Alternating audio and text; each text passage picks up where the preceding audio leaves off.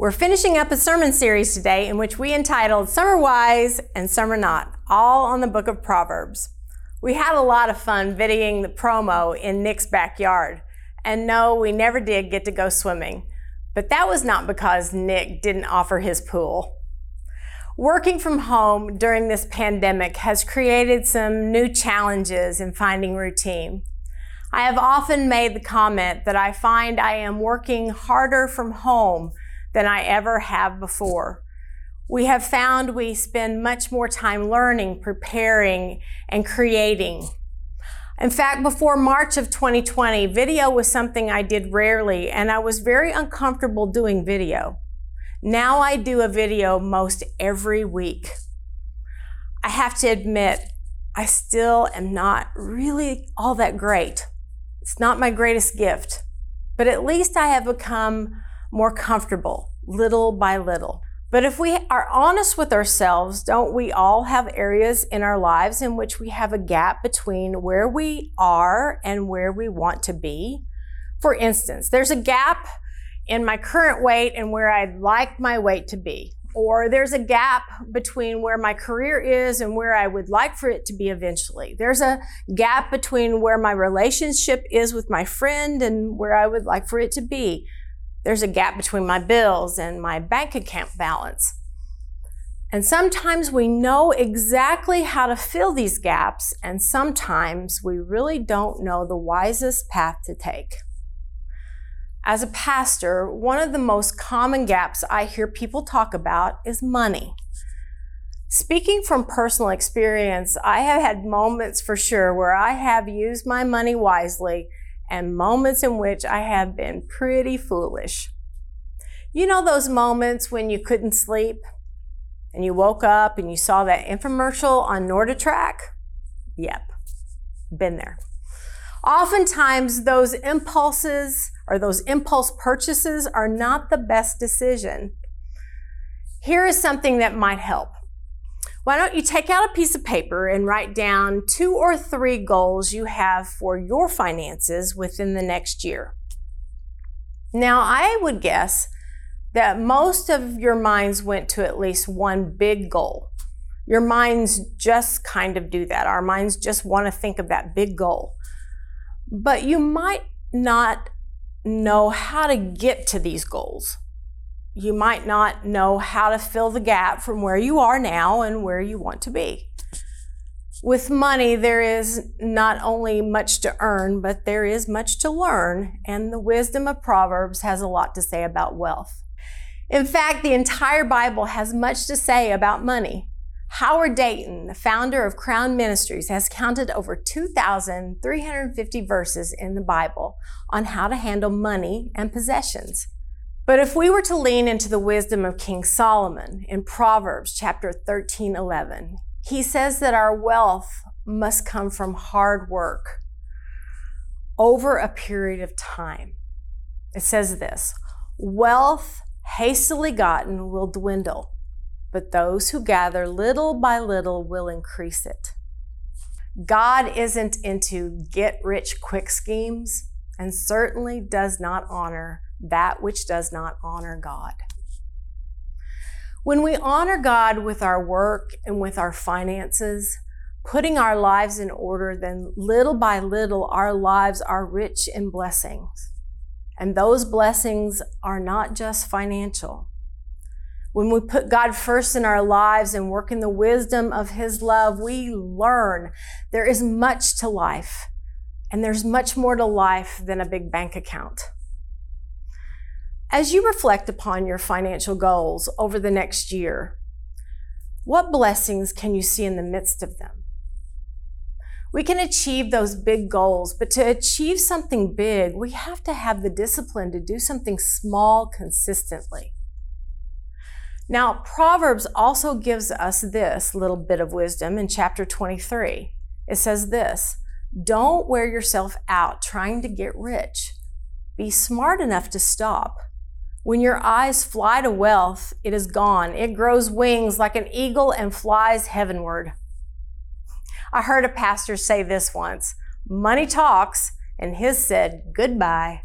Sometimes life just gets upside down. and we have to get ourselves back on track. Anyone listening here today been there? This usually happens gradually as well. For instance, when it comes to weight gain, you add a couple of pounds and then another couple of pounds, and then all of a sudden you are in another size of clothing. Been there, bought the bigger t-shirt several times. This can happen with money easily too.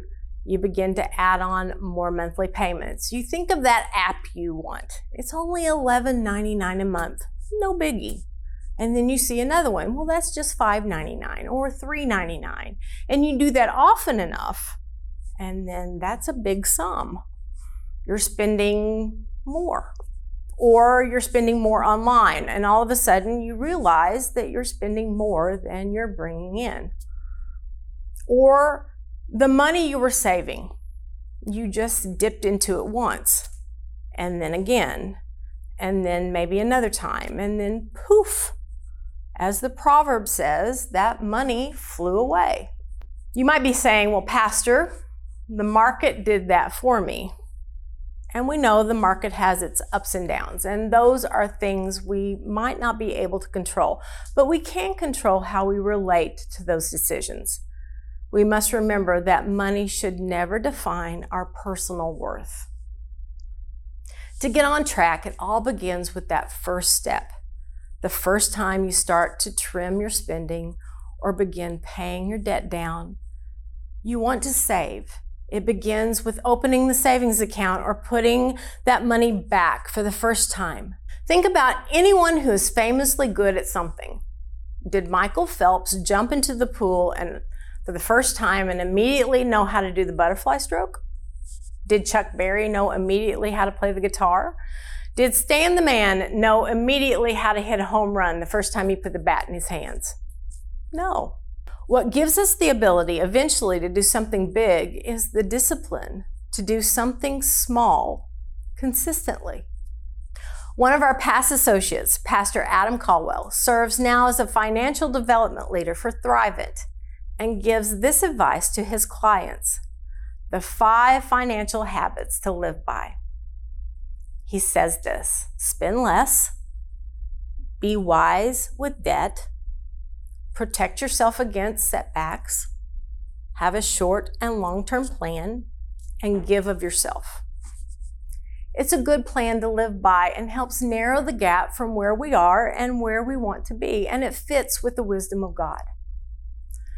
Little by little, God is growing us for good. I can remember when Joe and I were just starting out, raising 2 young daughters. We had a house payment, a car payment, and all the other things that went along with raising children. We had gotten upside down financially, and we knew we were not honoring God. So we began to pay down our debt. But at the same time we began to pay down the debt, we began to intentionally honor God in giving to the church. Now, we didn't start off tithing 10%. We started to give 3%. The next year, we gave 4%. The next year, we gave 5%. And little by little, we increased our giving to God as we paid down our debt. Did we have to make sacrifices? Yes, of course we did. Did we grow closer to one another in our relationship? Absolutely. Did we grow closer in our relationship with God? Yes, absolutely. Did we find joy once again in giving? Yes, great joy. Did we eventually tithe? Yes, and still we're tithing, and now we tithe and even give more. The overall message of the wisdom literature is that money is not bad. Money is good.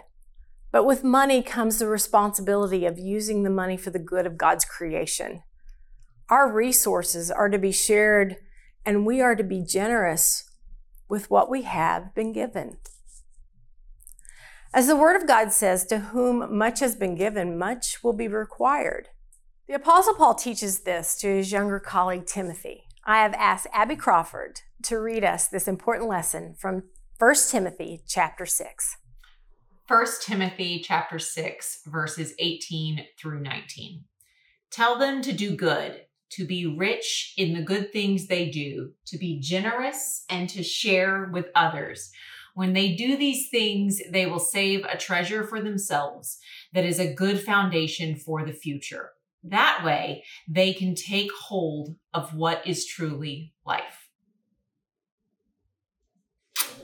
Little by little, God is growing us for good. When we are responsible with what God has given us, we are then called to be rich in good things before us, to be generous and to share with others. Paul tells Timothy this is a good foundation for the future, to invest in the things in this life that matter. We can do the most good when we join together little by little for the kingdom of God. When the pandemic hit St. Louis, we knew that there would be many needs in our community. So we made an intentional decision to help in one area so we could make a greater impact. We had one goal: to put food on tables during this difficult time so that families would not go hungry. Little by little, we had been working toward that goal. Did you know that Salem has given almost $50,000 in food so far this year? LifeWise, Haven Street, Epworth, and the Holy Smokers have continued to put food on tables through donations from Salem. Most of the donations for hunger have come in just like this, little by little. But little by little, Salem has made a huge impact. What gives us the ability eventually to do something big is the discipline to do something small consistently. It begins with the first step. Are you ready? Look at that piece of paper and pick one of those goals. Cross the others off for now, and then write down what the first step is going to be. Now here's the biggie. Put the paper down and the pencil down and take the first step. God is right there stepping with you. Honor God with everything, and God will take your little by little and turn it into a great reward. In the name of the Father, Son, and Holy Spirit.